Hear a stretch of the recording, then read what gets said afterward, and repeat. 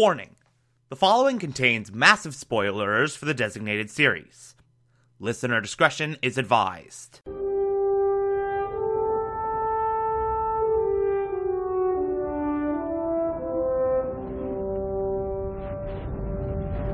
You're listening to the Television Archive, the show where we, the television-loving hordes of the internet, take a deep dive into what used to be in our beloved medium.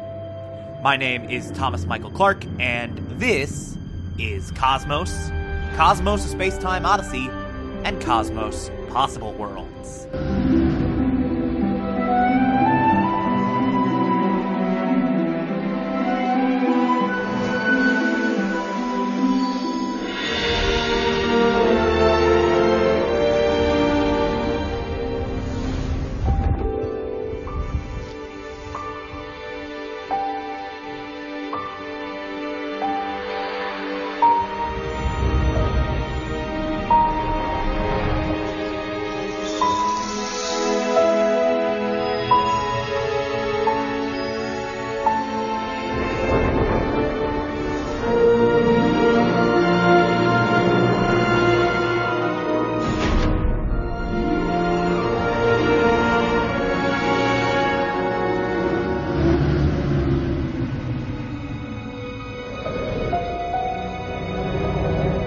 Today we will be discussing Cosmos: Space-Time Odyssey Episode 11, titled The Immortals.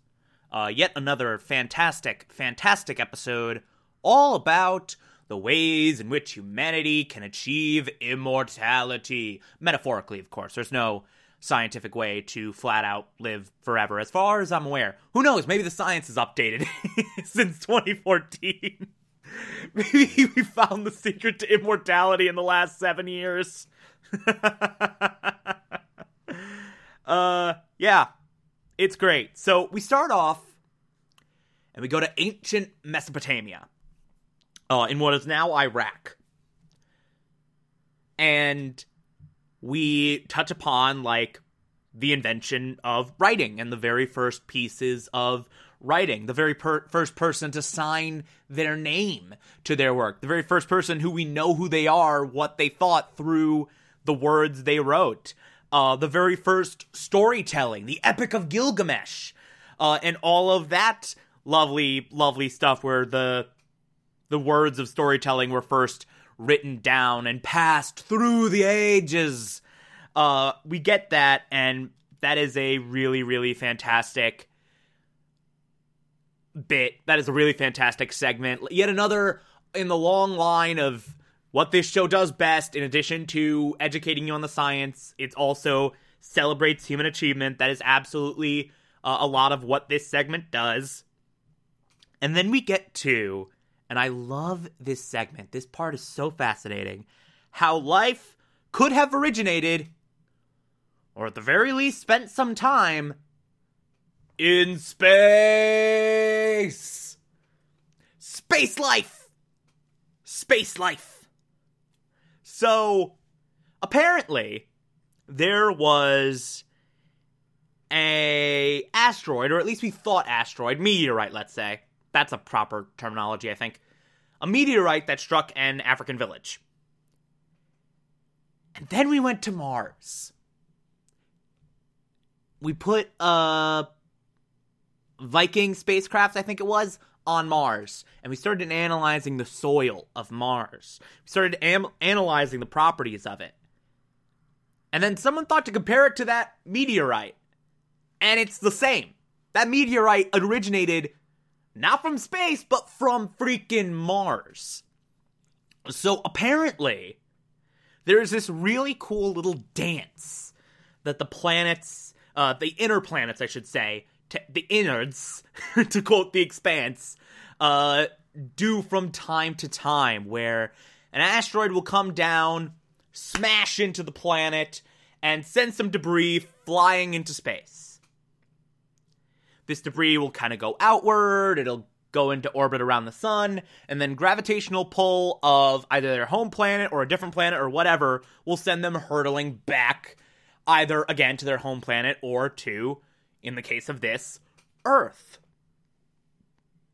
And so, for quite a while, Venus, Earth, and Mars would, like, constantly exchange rocks with one another through this process. And a lot of rocks are porous and do have bits in there that can sustain life, can contain microbes that could, if they are strong enough through however much time of evolution, could survive in the vacuum of space. So it is entirely possible that, like, one of these rocks hit Earth, had some life in it. Maybe it was recycled from Earth. Maybe we're Martians? We're probably not Martians. The most likely explanation, with the science we know, is that asteroid hit Earth, wiped out most life, but some microbes were in certain debris that went flying into space, and that eventually came crashing down to Earth, and then the microbes began anew, yada. That's the most likely scientific explanation. But in the words of Batman, if there's even a 1% chance that we're all Martians, we need to take it as an absolute certainty. Oh, God. Batman v Superman's not a good movie. It's not. Neil deGrasse Tyson was in Batman v Superman. Why'd he make that decision in his career? I don't understand it. Anyway, so there's that, but then there's also the idea of this happening on a more interstellar scale.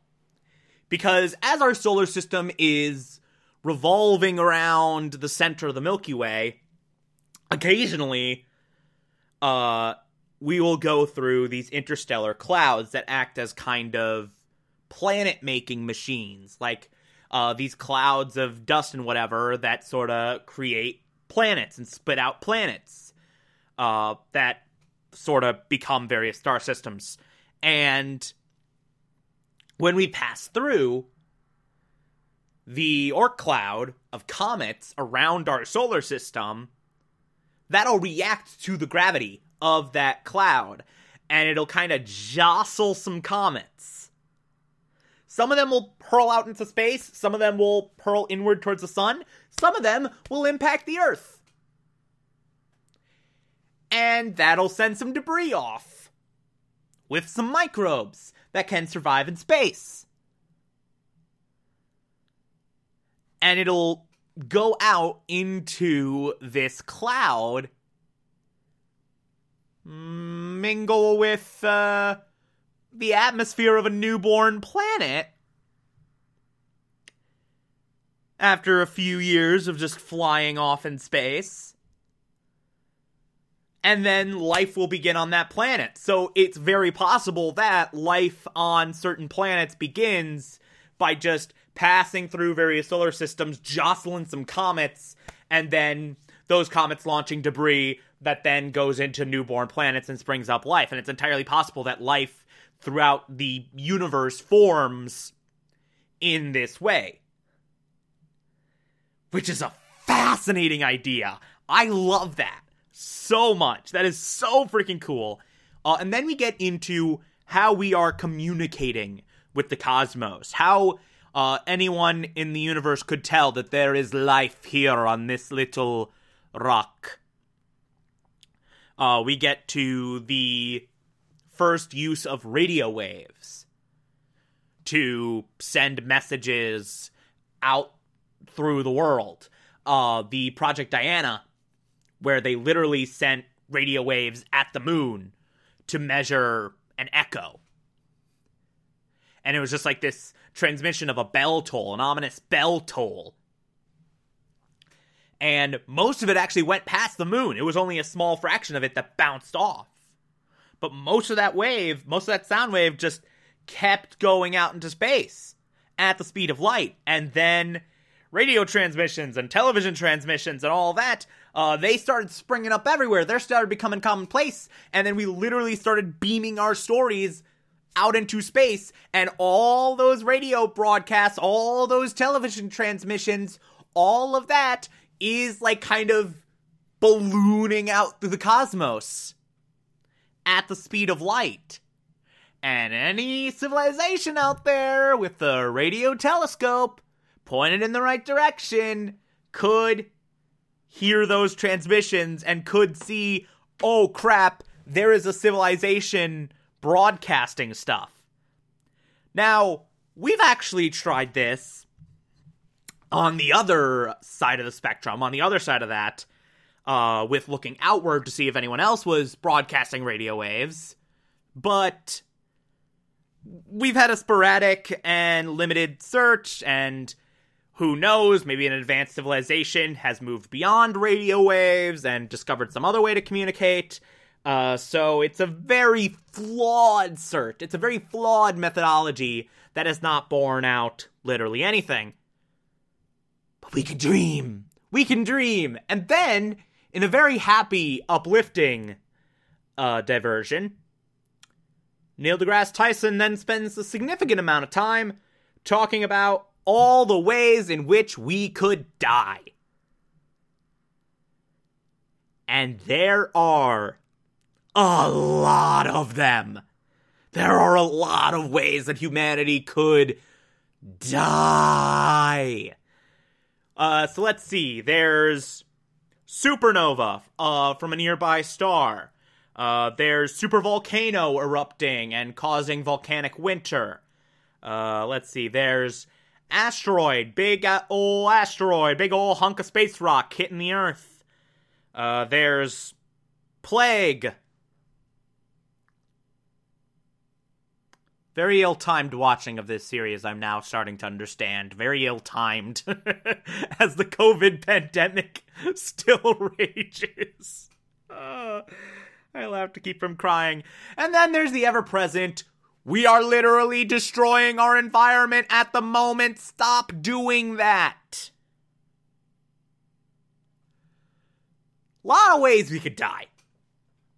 But then Neil deGrasse Tyson puts a damper on all of that, and it's like, okay, let's take a look at what humanity could accomplish if we do survive, if we do have an unlimited time span, if we do make use of our intelligence, of our human intelligence, like, to overcome these issues, to overcome these shortcomings, to overcome whatever issues we may face, whether it be supernova or our sun destroying the Earth, or volcano or asteroid, or us literally destroying the environment. Like, let's see what happens if we overcome that, what our potential could be. And it's this beautiful call to just be like, hey, let's get this future. Let's get this future, because it's a pretty damn cool future. It's a pretty nice-ass future. And Neil deGrasse Tyson very beautifully illustrates this by showing the next year on the cosmic calendar. The next 14 billion years compressed into a single year. What we could do in the first minute of that second year. Like how we could ring in the cosmic new year. And like all of his speculation of where humanity could go, it's all beautiful, it's all wonderful and inspiring, and I love it. It's so, so wonderful. Like, the human race could be immortal if we allow it to be. Please don't screw it up. Please don't screw it up. There are so many ways we could die. Please don't let it happen. Anyway, yeah, that's it. That's the episode. It's a solid episode all around. Only 2 more left. And then we're done with Space Time Odyssey and moving on to Possible Worlds. If you like this, favorite the podcast, anchor.fm/TV archives, so that you can be here every single Monday through Friday as we go through every single episode of this and other shows. And you can find it on pretty much whatever podcatcher app you prefer. Feel free to call in as well. It's simple as just push a button on the Anchor app. I'll play those on the show from time to time if you feel so inclined to send those in. Follow me on Twitter, Instagram, and Letterboxd, TomTom4468, and support the show. Patreon.com/ThomasClark. Pledge just $1 a month. I appreciate everything I get through there. If you become a patron, you can also get access to the Television Archive Supplemental, which I'll be putting up there once every month. Or, if that doesn't work for you, you can also support the show directly via Anchor. I appreciate that as well. Tomorrow we will be discussing Cosmos: A Space-Time Odyssey, episode 12. Talk to you then.